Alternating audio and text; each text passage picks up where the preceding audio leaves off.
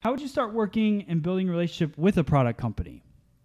You ask. I mean, it's as simple easy. as that. Yeah. That's the easiest relationship you'll ever work to get. Yeah, they're always looking for people as product companies. So, and that's what's cool. If you think about so I'm talking to thousands of hairdressers a day through social media.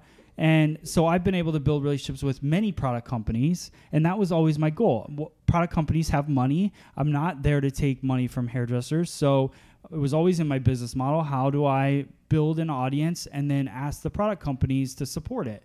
And when you want to work for a product company, all you have to do is reach out to a rep or find a product company that you really love and just show up at a hair show and see what you can do to help. You're going to do a lot of volunteering when you first start out. You got to get your foot in the door. Product companies are run very corporately, which isn't a bad thing. It just means that you got to work your way up that ladder. And the way you do that is by dedicating a lot of time to that company.